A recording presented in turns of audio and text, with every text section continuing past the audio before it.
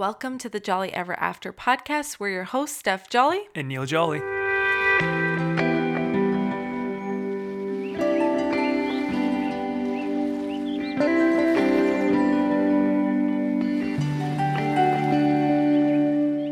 Welcome back to the podcast, friends.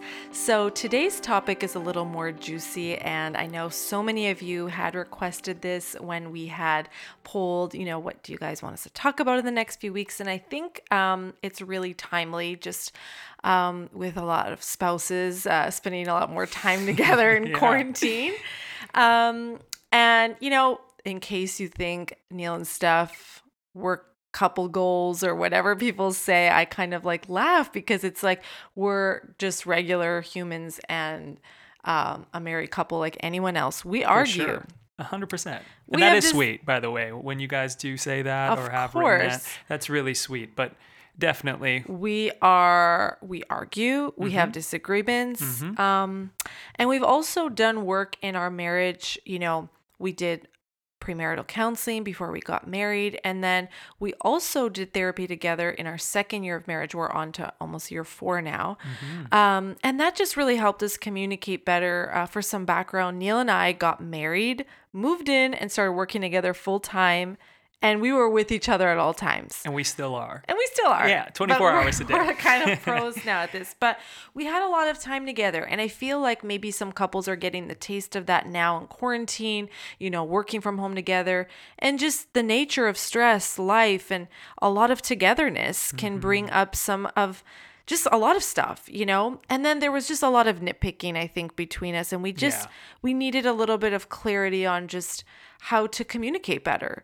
So this is going to be a little bit about how we deal. And I want to kind of give also a little background of just how Neil and I do kind of deal with our issues. So firstly, just us personally, not saying this is right or wrong. We're just kind of, again, sharing our experience today.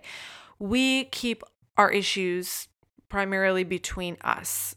So we just feel like the more opinions that are involved, the more people are in your ear, and the less it becomes about each other. And, you just don't get to that resolution quicker, especially if it's small things. And I'm not saying, again, it's right or wrong. We just personally don't turn to family or friends in this regard. Not saying there's anything wrong. You should advise with people you trust. I just don't think it's helpful. I think you have to look at who you're turning to. If you're just constantly calling up a girlfriend, or if you're calling up your guys and you're just kind of complaining about your spouse but not turning to each other and resolving that. Or just taking them down. I think if you're asking a valid, what do you think about this? Or how can I be, because that person is generally probably going to be biased with you. Yeah. And I think that there's a level of mentorship or even experience and looking for that in a couple that may be a little bit more seasoned or experienced. And so we'll talk about that a little bit as well. But I definitely hear what you're saying. And that's just something that we personally decided on, even when we were pre-marriage in our relationship with conflict, always just, really turning to ourselves, making sure that you and I are able to talk things out and not let it get to a point where we needed more influence in our own resolution to an issue. But I think it's definitely on a relationship by relationship basis. There may be some other couples that definitely maybe a little bit more earlier ahead of their marriage that may need something or somebody to step in and have that influence, be it a counselor that, like you just said, that we'd eventually did seek out in our second year of marriage. So I think, it's not to say that we've never consulted or never shared or never whatever. It's just our friends just think we have a perfect marriage. No, obviously I'm no, of course. My girlfriend would be like, I had a day with my husband. I'm I had a day with him too. It's just that's obviously that's how you do life with people, right? We're not saying that we don't.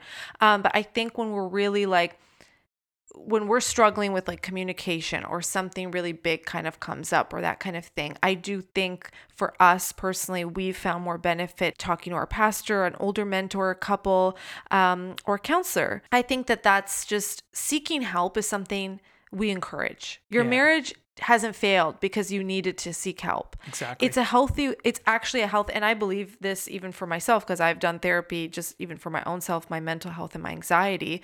it's actually doing something to take care of your marriage. Yeah. It's nurturing it. It's taking that responsibility and good care of the covenant that you've made. And so that's just something that we really believe in, and we really would encourage if you've ever considered it, but just think it's like something silly to do, or like as if you're not getting a divorce because you saw a counselor. Like it's okay to just see them, even if you're not like wanting a divorce, but you just need help with just that breakthrough. And that's what really helped for us. We were never going to break up. And that's why we had to go to a counselor now, but we weren't getting anywhere between the two of us with whatever we were kind of battling at that time. We needed help, and that's totally okay. And I think this podcast isn't just for those that, are married that are listening today, but also those that are, currently dating and in a relationship with intentions to marry one day.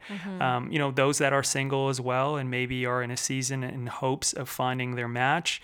And the reason is that really you carry all of who you are. So all of your habits, your core beliefs and values, your wealth and your debt and everything in between into your marriage. And so does your partner. So if you can establish a connection that allows you both to have an understanding of one another's communication styles and really refining what marriage looks like for each other, preferably ahead of marriage, that really sets your relationship and marriage up so well. And if you are married, then you know that it's choosing each other every day and learning more and more about each other every single day. So, learning to serve one another and finding a middle ground with your partner in a variety of areas. For Steph and I, we'd never lived together.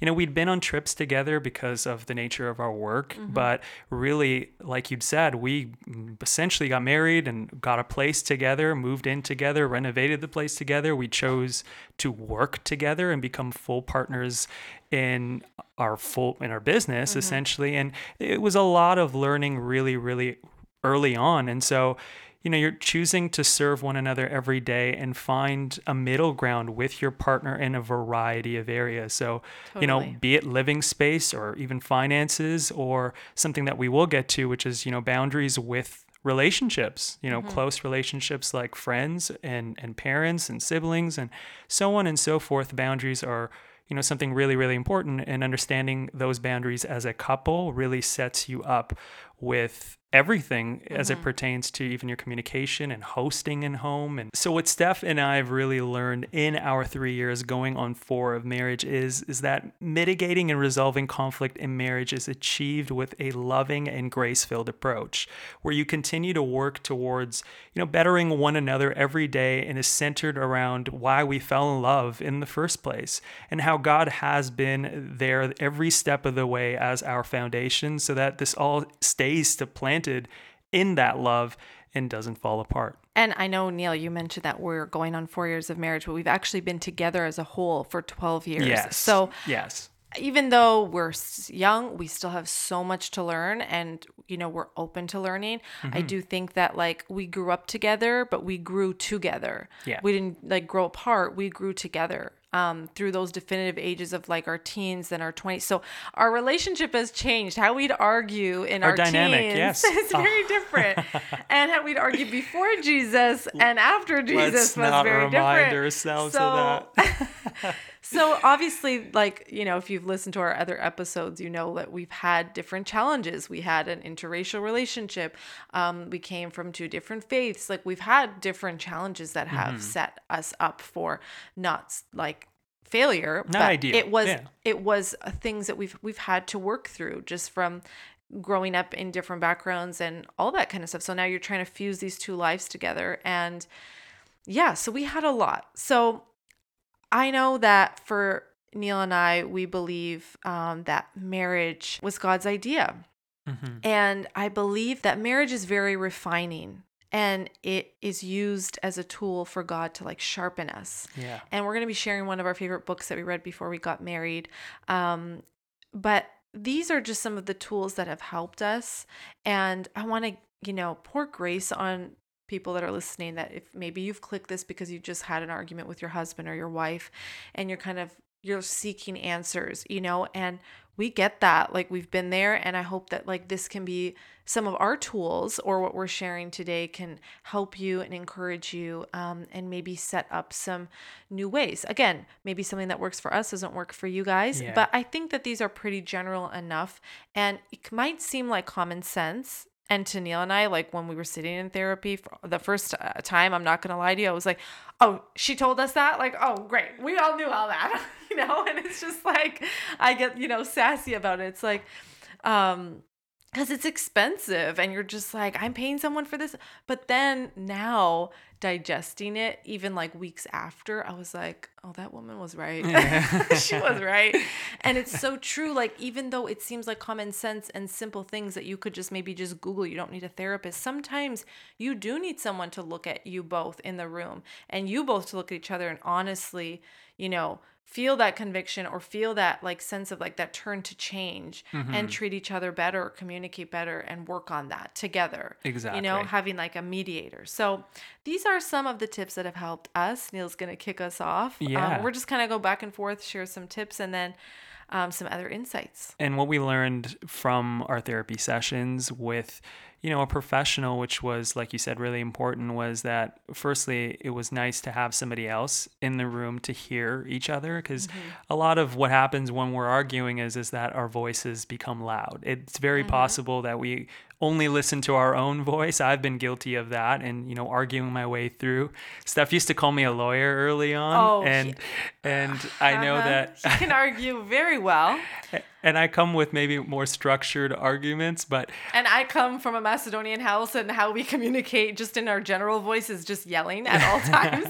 Our voices are very loud. So suffice to say that our communication styles have been different, and we've learned to really work on that. And what we learned really early on in that, second year of marriage, where, we were struggling with our communication and resolving conflict. It wasn't to the point where, we got to a point where we're like, we hate each other and we want a divorce or anything like that. So there wasn't... That wasn't on the table for us. No, exactly. But, having rules of engagement is kind of what we are going to talk about today. And that is something that we learned, and something that you just said, hearing that from our therapist was just like, okay, like we know that already. Like this sounds so basic, right. But having both of us in agreement of these rules of engagement and have them front and center and, constantly reminded because we're in agreement of this when we are arguing was so, so important. So I'm going to just read them through.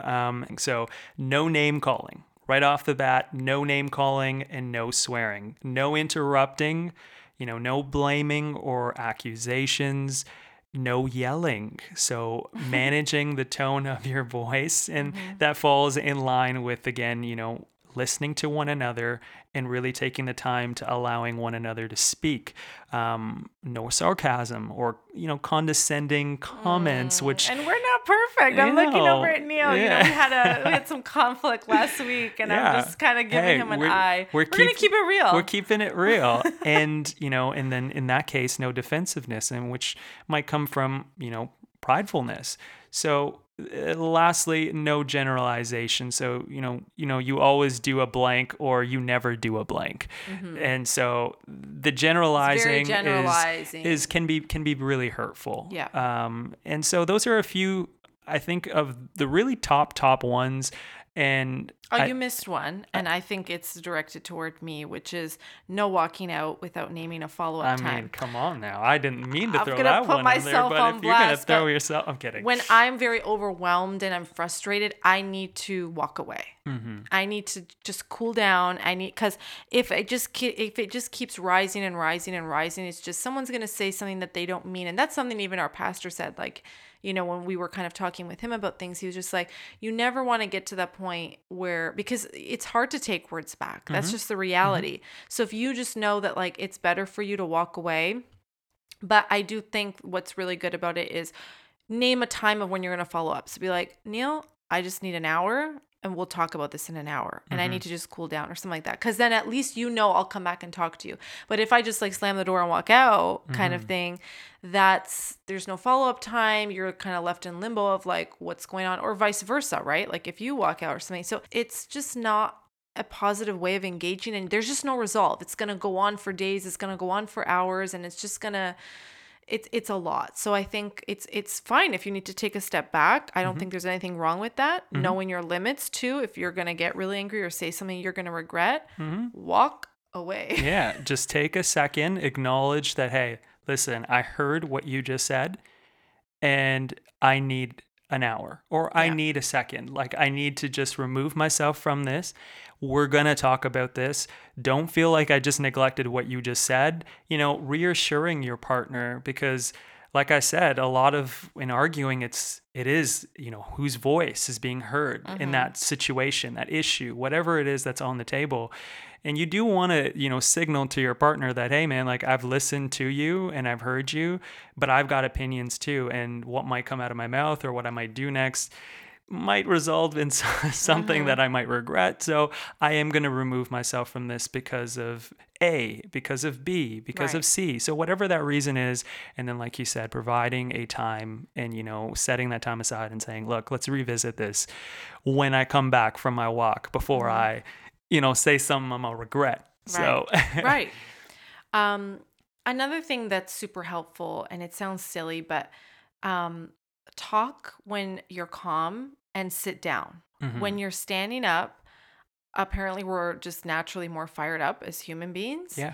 And that's something that she told us to do. I remember she that. was like, when you guys come back to talking, fine, if you need to walk away, you don't want to say something you regret, then when you do come and have a conversation, come at it calm, but sit down. And I noticed that's so true. If I'm standing up and you're sitting down, or you're standing up and I feel like we get into like a round two, ding, ding, ding. Yeah. And it's just like, it's not going to bring you to resolve.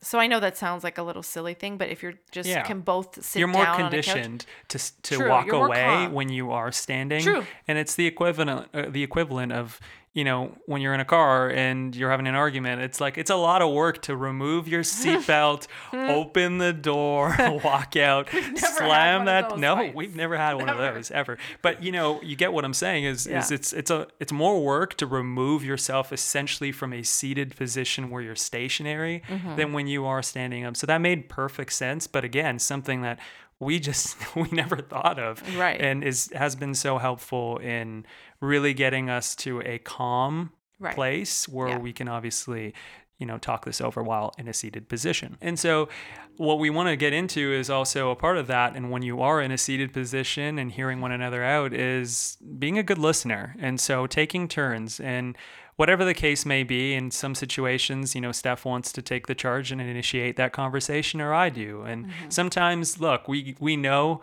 who might be the one at fault, or where the issue stems from. And if the issue is something, that I said or I did, or something that I want to approach and take the initiative in, it's important for me to speak and also listen. And so if I'm going to initiate that conversation, I do want to hear Steph's thoughts. I'm going to approach it. And, personally for me, I do want to be apologetic, empathetic, and really listen to what she has to say, but come from a place where, of course, I want to improve from this. I want to make sure that this, maybe if it's habitual or if it's something that I've said that was really, really hurtful, that this doesn't leave my mouth again. And so hearing you and being a good listener and being attentive with your eyes, with your body language, not rolling them off to the side, not turning away, but really staying present in the moment and allowing somebody to speak. You can keep your Coles notes in your brain and on the side, take your jot notes like I do sometimes, if like, okay, notes. Oh, she said that. Okay. But really the idea there is that you really want to give the floor to one another. And the idea is, when you are resolving something, you want to reach a solution. If you're not there to reach a solution, then maybe you need more time. Yeah. And maybe when you initially said, hey, I'm walking away and I need an hour, then maybe you needed 2. Because if you're not coming to the table to leave hand in hand, figuratively speaking, but ideally that would be great as well. If you left hand in hand and hug this out and kiss each other, and exactly is that you're not ready. And I think it's also really important to and I'm guilty of this as well, is, not cutting each other off. So when you're listening, you're really listening and not because sometimes there's something where I just feel like, no, he You're not got it listening to wrong. He got it respond. wrong. Yeah. He got it wrong, what I just said. And Yeah. I need to cut him off right now so he doesn't continue lecturing me about this for the next 15 minutes. And you just want to cut the person off. But I think that frustrates you just so much more. And same vice versa. Like if I'm speaking and you're trying to cut me off and I can't get the word out, just hear me. It's fine if you want to correct me after and just be like, actually, no. And the other thing was, yeah, if someone said you had a tone, 99% you had a tone. So saying like, no, I didn't sound like that. Now, sometimes this could just be me in like my own European ways, is sometimes I sound very harsh when I don't even mean to, because it's just like my instant like reaction, or just like I said it very like blunt. I didn't say it like happy or like a certain tone, and then it can throw you off, and then it's like, oh my gosh, we have that misunderstanding. But still apologize that if it came off that way, even if you didn't mean it that way, that you just are like, oh, sorry. Because it could be like something that I'm, stressed about something else. And then you ask me something and I sound very annoyed with you when you ask me something. And then I'm like, what? Like kind of like very abrupt. Yeah. And so just hear the person out that you probably had a tone if they said you had a tone. And the other thing that I just kind of want to echo from what you were saying was, if you're not coming to the table to resolve the issue, that you need more time. A lot of times, like as humans, we almost don't even want to start the conversation or something because we think it's going to be a conflict or we think it's going to be an argument. So we brush it under the rug and don't want to deal with it. But it's going to keep coming up until you resolve it. So it's better to just handle it right away than avoid something. I feel like in the past, sometimes still in the present, like we're not perfect, like we're saying. Sometimes, Neil will hold things in and kind of bottle it up and kind of give, he's like, I'm giving you grace, I'm giving you grace, I'm giving you grace. But then it can really come out in a big way one day. Whereas me, the minute I'm frustrated with him, I'm like, boom, like I just tell him like it is. Like I don't do that thing of holding it in, giving all that grace. I just am like very communicative in terms of like, if something is bothering me, he knows. Neil knows I'm not good at hiding. If I'm frustrated or annoyed with him, he knows it. I definitely, either it comes out in some way. And I think it's a part of understanding one another's personalities. For me, I'm more of I want to keep the day flowing. I want to be, I'm just very much naturally an optimistic person. I also understand, what your day looks like with, my mind towards how you're feeling on any given day. Knowing that you are an anxious person, that any given day, there's a lot of things that, whether it's work related or whether it's something else that is already on your plate, that if I do have any conflict with you, that I'm like, all right, I'm just going to give that some grace and I'm going to move forward. But yes, and not addressing that, and even maybe to an extent, even bottling it and holding on to it, and then coming to it, ahead where it's like, oh, I've got maybe 5 things over this past week. Yeah, and then it overwhelms me. It would overwhelm you. So I think what we've found, at least for me, is like, okay, I understand that my consideration towards, how your day's looking, how you're feeling, and so on and so forth, with obviously knowing full well, like, hey, we got to show up every day and we've got to work together. And in maintaining that relationship, there's not a whole lot of time to be upset with one another when you have to turn over to each other and be like, all right, did you send that email? Last week, Neil we were upset, and he was just like, I need you to come and shoot my shoes. Yeah, I know. It's like, hey, and we just didn't speak. I just came, I did it, and I just left the room. And then I looked at her and I was like, Thank you. But sometimes it is that, because the reality is, and that's another thing too, because it can be so frustrating, because we know we have to work with each other and we see each other all the time. Some people can go out to their office, or they're doing their other things, or they go to the gym, where we're together so much. So, exactly. And but that can also bring up things more. Yeah, a little time away definitely helps. And so whether that's a walk, or whether that's, you going off into your office and, me going into mine, and us working separately and coming back to each other. But like I said, what I found, with regards to the idea of, bottling things up, or even holding some things that I found, oh, I've given her grace for that, and this has happened in the week, and so on and so forth, is taking that time and allocating some time and saying like, hey, I just want to talk to you about something that happened earlier this week, or this or that. Is this a good time? Instead of waiting for 3, 4, 5, 6 Not to say that there are 6 things in the week that bother me about you or so on, but really, no, don't go there. That's not true. But what I'm saying is instead of letting those things really pile up, which for me in the past I've let things really pile up and then it's overwhelming for you. And that's just it's not setting me up or you up in resolving a conflict because there's too much. It's like, what do you address first? You feel really attacked when that comes because it's Yes. like, oh my gosh, he's just been like watching me and Yeah. like taking note of all these And things for me, that irritate him. I can look at you and be like, well, don't play victim. Like, I'm telling you all these things. Yeah. And for you, it's like, well, no, you're not addressing one thing. You're talking about 2, Right. 3, 4 things at once. And So it's really staying on topic. Exactly. Because I think bringing up the past is just, it's counterproductive, and bringing up other issues that just confuses the original issue at hand. Like, find another time to discuss and solve that unresolved anger or issues, but adding them on and piling them on doesn't help to get anywhere with the current issue at hand. Exactly. So staying on topic is super important. The other thing, and this is something Neil and I say to each other, when we're being a little pissy, and we need to just kind of get on the same page, is that we're on the same team. We've It's got not a hashtag. Team Jolly. Let's Yeah, go. Team Jolly. But that's the reality. Like, it's not you against me or me against you. Like, we're working for the same team, and We've got the same goals. we got the same goals, Yeah. the same vision. Which stems from, really establishing that in our marriage. Right. The fact is that we are working towards common goals, and then we're also working towards bettering one another, allowing one another to grow, Right. and supporting one another to, achieve those things that as a individual we want to achieve, but also as a couple. And so that goes the same for when we are in a conflict. The idea is, and the common goal is, we want to get out of this achieving a common ground, an understanding, grace, and appreciation from where one another is coming from, and eventually a solution. Totally. We love to borrow quotes on our podcast, and I saw this and I loved it. It's from Wilford A. Peterson, and he said the art of marriage is discovering what marriage can be at its best. Happiness in marriage is not something that just happens. It has to be created. It's standing together facing the world. It's speaking words of appreciation and demonstrating gratitude in thoughtful ways. It's not looking for perfection in each other.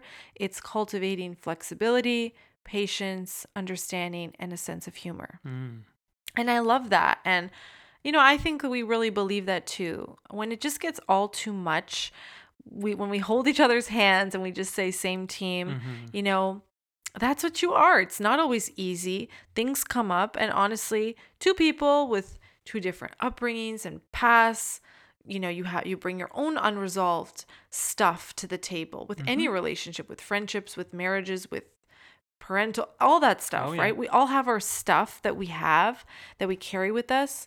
And when you get together and you stick those 2 people or those things together and you try to make a life, of course, sometimes you get lost and you lose your way and you fall from grace and there's conflict. That's just what the reality is. For sure. Jesus for us is our compass and our reminder to be grace-filled with each other, be forgiving, and just decide to love. And I think it really turned for us in our relationship. Again, still not perfect, still need Jesus, still need grace. But I think the way we used to argue when we were teenagers in our 20s, also that comes with maturity and time and growth, it was still one of those things that, like, I think there was pride. There was a lot of pride about saying sorry and who's going to, come to say sorry first, and the ego and just a lot of that stuff, that unforgiveness or just kind of bringing up the past and just not staying present. And I think, kind of as we grew in our faith and we both came to know Jesus more and just learning more about that and just how life-changing that is and freeing, it started really just improving our relationship so much more. I can only say that we've benefited from that. So he's definitely our favorite marriage counselor, I would say. Yeah, no, I would agree. And we've been on the same team since. And I think, in addition to that quote, another resource that we have in one of the books that I think you mentioned a little earlier from Timothy Keller, and I think we've talked about this in another podcast as well, is The Meaning of Marriage, which is a book that we both read individually ahead of being married. And, Steph and I plucked 2 quotes that we absolutely love. And here's the first one that I think pertains to our topic today really, really well. In any relationship, there will be frightening spells in which your feelings of love dry up. And when that happens, you must remember that the essence of your marriage is that it is a covenant, a commitment, a promise of future love. So what do? You do the acts of love despite your lack of feeling. Not only get through the dry spells, but they will become less frequent and deep, and you will become constant in your feelings. This is what can happen if you decide to love. That's so good. That's so good. I love that. I love Tim Keller. That book really, I think, really set the intention for us going in, and was just like a really good reality check of what marriage really is and the meaning of it and everything, and how it pertains to our beliefs. I come from a family that has seen many divorces, unfortunately. My parents are still together, but many in my family have come from broken relationships or families. And I do think, even though divorce is heartbreaking, I do think that was the healthier decision for those couples personally, with those circumstances that they were dealing with. Obviously, very different circumstances. For Neil and I, when we got married, we definitely knew we weren't perfect, but we were on the same page, I think, with a lot. But even being on the same page, marriage comes with issues. All relationships come with issues. It's hard for couples that don't even have that major conflict. So it can even be harder, when you have unresolved traumas or abuse or infidelity and stuff like that. And that's kind of like, we're not going into that. That's not been our personal experience in our relationship or marriage. And that would be like a different resource. Again, that is when I would definitely highly recommend seeking professional help and counseling, and then making prayerful decisions based on what's best for you. Exactly. But yeah, I definitely think that coming from a background and seeing a lot of that, I think it was important just even before getting married, really being extremely mindful and responsible with the partner I'm choosing. Yeah. And I think I thought about it really seriously when we were dating, and we were dating with intention to get married. We were kind of like acting like we were married even when we weren't married, though. Yeah, treating and one like, another like we are married. right, Yeah, essentially. right. In terms of like just that respect and consulting each other, and keeping things more between us and dealing with our conflict, and really like being on the same page and developing certain ways and certain parts of ourselves that we wanted to grow in. Yeah. And sharing decision making, which, and throughout our teens and moving into our college years and eventually opening businesses together, that we were really making decisions and really consulting one another and how we feel about those things, And I know one of the things that I did talk about a little earlier was even boundaries, and making sure that, even the people that are around in my life that you're comfortable with, relationships that you have, I'm comfortable with, and, really carrying that out and finding a middle ground with, relationships, or even our time and how we spend it, and, our particular hobbies and interests, where our core beliefs are and our values. And as we continue to, really align those in faith, that made such a huge difference. So Totally. For us, obviously, and for you particularly, seeing that is, divorce so much more closely, I'd say, in your family and extended family, I think that was something that obviously you did really stress towards me, and mentioning, like, if we're doing this, we're getting married, and this means full commitment. And I was fully on board. And I think that for me, especially in the culture that I'm from, divorce is something that's really frowned upon. That's just culturally. Right. And while, like you said, there are which I don't think is always correct either, because if someone's in a very abusive marriage, I hear you. It's so like frowned upon. And I was just about to say that. And I was just about to say, like, everybody's circumstance is very different. It can be unsafe. It can be very unsafe. And I understand that, like I said, there are people that, have situations that don't look the same as you and I. They haven't known each other for the amount of time that we've known each other, Right. or they haven't, really took the time, whether it was professionally seeking that help, or not. And so I do understand that everybody's situation is different. But coming from a place, like I said, of really establishing that early on for us, I feel like that really, really made a difference. And I do think, going forward, I do want to touch on a little bit of, how do we mitigate some of these things? Before we even get to conflict where, you and I are in a room and we're at a head with one another, what are we looking for? What are those trends? Because is this happening when we haven't taken the time, like a date night, like once in the week? Or is this happening? Overwhelmed with work or what is stress. the root cause Totally. of what really ticks Steph off and really ticks Neil off? It doesn't have to be about one another, because sometimes really it isn't about you. It's just like, I'm having a really crappy day. And a lot of things that I maybe intended for my day to go as I thought or envisioned hasn't gone that way.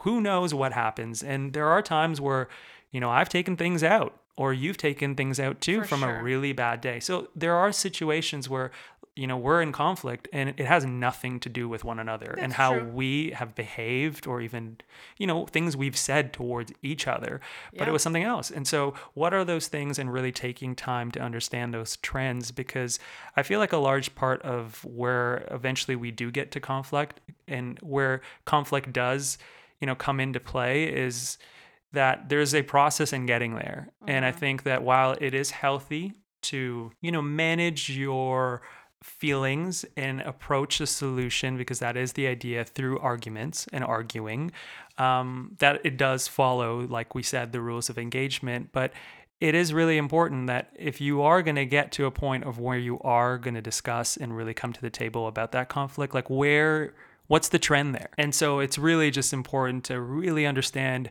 what are those trends? And that's really good. And if we have to take time to go on a date because I'm overwhelmed, and for me, or you need to go hang out with a friend, or you haven't seen a friend, or you haven't, whatever, exercise, or I don't know, something like that.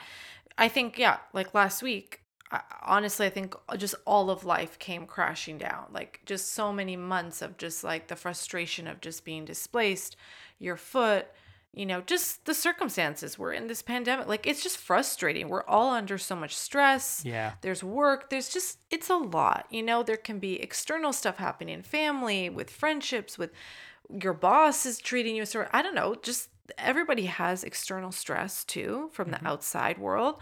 And it can just really get to you. And like, who do you usually like lash out on? The people closest to you. Yeah. Right. But I think, there has to be a better way of how like we manage our stress levels. And yes, having like bringing in a little bit more of that, those rhythms that we were talking about in the quarantine and chill episode, of just like having that variation and that, I don't want to say balance, because life is never balanced, but giving yourself time to rest, giving yourself to be creative, giving yourself time to connect with friends. Like, if it's just you and your person all the time, you're gonna argue. Yeah.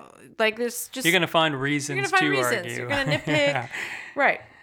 So I think that that's really important. And just even like certain things that, like, I remember when we were in that session, she was like, well, when do you guys shut off work? And like, we just had unhealthy work schedules. Like, we were working at all these crazy hours. Like, we didn't just like shut off at 5 and then like, start cooking and just enjoy and wind down for the night. So how could we ever wind down? And then we're so wound up. So that was like, we started changing things. Then we started like being like, okay, 5:00. And then maybe like we'd make dinner, we'd chill, we'd have a good dinner kind of thing. And then we'd either watch a movie, cuddle on the couch, go to sleep, or even if we had dinner, at least that was our connection point. And then if you needed to do a little bit work from like, 8 to 10 p.m. or something like that the rest of the night, you got to do that. Because the reality is we work for ourselves. We have extended hours, but we needed those boundaries for our own relationship and our own work and all that other good stuff. Exactly. And this is for all of our married couples that, work together, finding that time. And really, I come from a background where I've worked the 9 to 5 in an office, corporate role, corporate job. And for me, setting a meeting, and that doesn't mean, sending your wife a meeting invite and really like structured, like 1 p.m. to 2 p.m. we're going to be in such and such. I'm just saying, setting up a coffee date. So whether that's once a week, we really started that and tried doing that more and more. When we could go out once upon a time to a coffee shop. And now we do it while we're indoors and hit up the Keurig and you mix yourself some tea and we sit down and we got to talk. And otherwise, Connect. a lot of that, a lot of the work that we have on an ongoing day and ongoing basis, is that email sent, or are you handling that, or, are you editing that, Neil, and so on and so forth. We need touch points throughout the day. Otherwise, our dinners can easily become our business meetings. And that's just, it's not fun. And and I think you already mentioned this, it doesn't allow us to turn off. So for us, we've really practiced that, and that, this is for all of our couples that are listening right now that currently work together, or even maybe aspire to work together. We can totally do another episode on that. I feel like we have so much to talk about working with your spouse. Yes. We have let a us lot know. Let us know if you guys want to hear something like that, and an opinion, or I guess just our own first-hand experience with that, because it hasn't always been pretty, and there's definitely and it's not for everyone. I'm going to tell you right now, don't force something if it really isn't good for your relationship to work together. Don't force it. Then don't hire some. If like your husband is your photographer, then hire a student or an intern to do your photography. If you guys are arguing over, I know that's like a big blogger issue, like people taking photos and like getting upset with their spouse or whatever of how they took their photo or whatever. And I'm just like, oh my gosh, but we used to have arguments back in the day and be like, no, we used to because I think understanding our creative vision, like mine would be different from yours, but I think why it worked for us, and I think we can definitely talk about this in a different podcast, but just real quick, like I think why it worked for us, specifically around taking photos and the whole blogger thing that you're mentioning, is that I actually enjoy photography, and it's something that I am now. I take on full time as a photographer. So for us, it kind of naturally fell into place. And so, but you weren't always. But I wasn't always, no, for sure. And so for us, it was something that came organically and wasn't forced. So if that is something that you aspire to do together, and I honestly do believe, like I firmly believe that it's so much more fun in accomplishing something together than doing it alone. But like, it's not for everyone, like you said, but it's so much more. That's fine. Like I know people that their husbands just don't. They're like, no, I just don't want to do the photography for you, and they understand totally it, and they hire someone, and it's better for their relationship. So it's just knowing what you need to do. That's just one silly little example. Exactly. That just takes us right into the Jolly 3 of today. That I did want to start off with something that we just talked about, which is, taking the time to really set a date up, whether it's for a coffee date or if it's some time that you've set aside for a date night, if that's a Friday that works in your schedule, if it's a Wednesday, if it's a lunch date, whatever that time looks like for you and your spouse, it's super important, because getting out of your own four walls really does make a big difference for your overall psyche. I know it has for us. Again, we come from working together full time, but even when we didn't, and I would come home for the time I was still working, in my previous job in a corporate role where you were at home, I would come to you after work, after 5 p.m. It was like, it was nice for you to leave the home. Let's go out for dinner. So also like you can sometimes think that the other person is in your head because you spend so much time. That was like one of the things for us, right? Like for communication, having these checkpoint dates for us was so important, because I assumed that you were thinking what I was thinking, or you knew what was going on in my mind. Yeah. And then that you'd communicated things. Or that I communicated to you, but then I realized that I didn't. Yeah. But it's something so simple like that. But even just like, hey, like check in with your heart. Like, what does my spouse need? Like, does he need more time where we're just going to go watch a movie, or,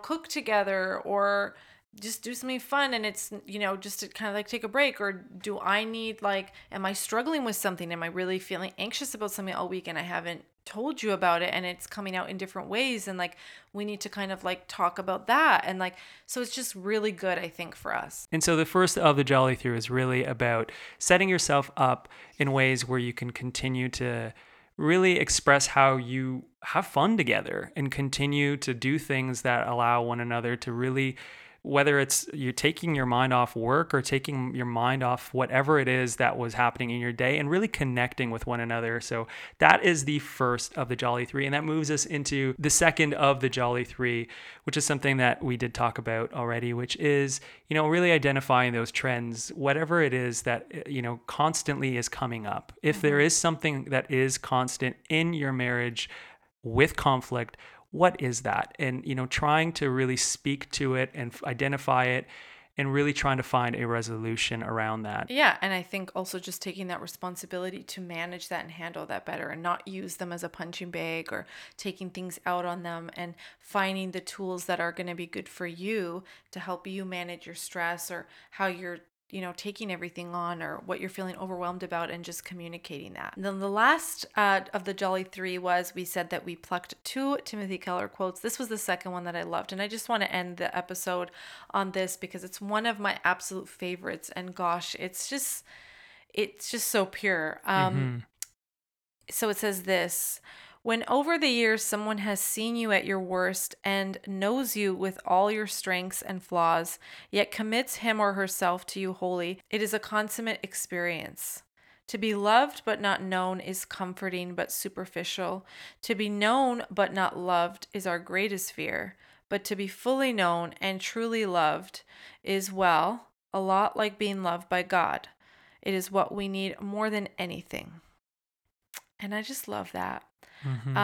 Because I do feel fully known and truly loved by you, and you love the mess. You love the no makeup days and the days that I get myself together. You love my flaws. You love my anxiety. Well, I don't think you love me having anxiety, but you love me through all of the things that I've had to struggle with.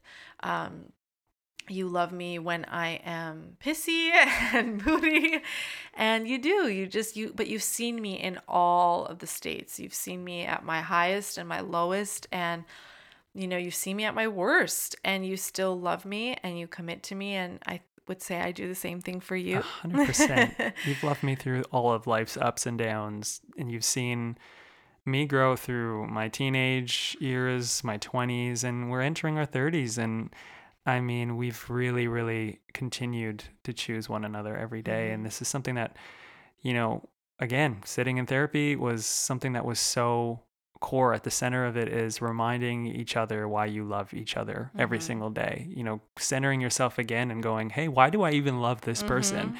And they ask you like really raw questions that you don't always ask yourself, or because over time you just get so used to or comfortable in a relationship, that you forget your why, or you forget those reasons, and you need to be reminded, and you need to hear them out loud, and you need to say it to each other. And I think that's so important. Exactly. And it keeps that connection. And I guess it's so good that we're ending this on a good positive note. But I feel like when you do push through, and again, we're talking about just the everyday kind of annoyances and that kind of thing. I'm not talking about pushing through something very dark and abusive and that kind of thing. I guess a regular kind of relationship that has its ups and downs. On the day-to-days of the conflicts of day-to-days. I guess you could describe it as that kind of thing. It gets sweeter as you keep pushing through. And I'm sure there are times, there's never been a time that I've looked at Neil and said I want to just divorce him. There are times I don't like him. I love him, but I don't like him. I was just about to say, after this episode, I'm going to make you dinner. We're going to have a romantic evening. But it's just the light reality. A candle. That's the reality, we right? We could connect, but I don't know. No, but it's never been on the table for me. Yeah, no, I understand. I've always just wanted to push through, even when it was just hard, or you're struggling. Yeah, because as I feel all like couples do. On all of those stages or all of those seasons, it's only made things sweeter because we've learned and grown from those seasons. Like there were seeds planted in each of those seasons that we've seen bear fruit year over year, even when we were dating and now into our marriage. And so I think as you push through, if it is something that you can, and really it's all about, not getting to the point where there's a hardening of your heart, where you can't get over something that is just at the core of something that is extreme. And for everybody that looks very different, very, very different. But for us, like I said, we've pushed through a lot of things, and it's been really rewarding. And so we're only speaking from our own personal experience, but I'm going to still make you some dinner tonight. We're still going to romance connect. Me? Okay. Exactly. Okay. Which is important, by the way. Men, make your wife dinner, do something romantic. For me, that's how I connect, and I need that, have, connect physically if you have to. Oh, gosh, come on. That's another conversation that we won't be having. Come on, we got it. We're married, so. Oh gosh. Okay, we're gonna end it there before this podcast takes another turn into something that it's not. Okay. But thank you guys as always for tuning in, listening. We hope that this was a helpful podcast for you guys today. And give yourself grace. All of us argue. We're not perfect people. And I just hope that this kind of gives you some tools or some helpful tips of what's helped us or worked for us. Like I said, we just argued last week. So we're going to argue next week. Like it's just, that's marriage, that's life, that's relationships. But we just hope that this has encouraged you. And if it did, we'd love to see it. If you share it on social, definitely tag us, either Steph Steryovsky, at Neil Jolly, at Jolly Ever After Podcast. We love seeing you guys listen to it and share it on stories. It literally makes us so happy and so excited. I know I do the same spiel at the end of every episode, but this never gets old. No, it doesn't. It's so nice connecting. It's so nice connecting with you guys. Totally. And just like hearing, what they have to say or what they thought about it. It sometimes, you can just feel like you're talking to just each other in this microphone, but that connection piece is so important for us. And we just love that community. So thank you so much. If you really liked it and want to leave us a review, that always helps us be able to reach just more audience. And we absolutely love reading those, and we repost them and share them, and it just makes our day. So that is it for us today. You know how we're going to end it, Jolls. Jolly out.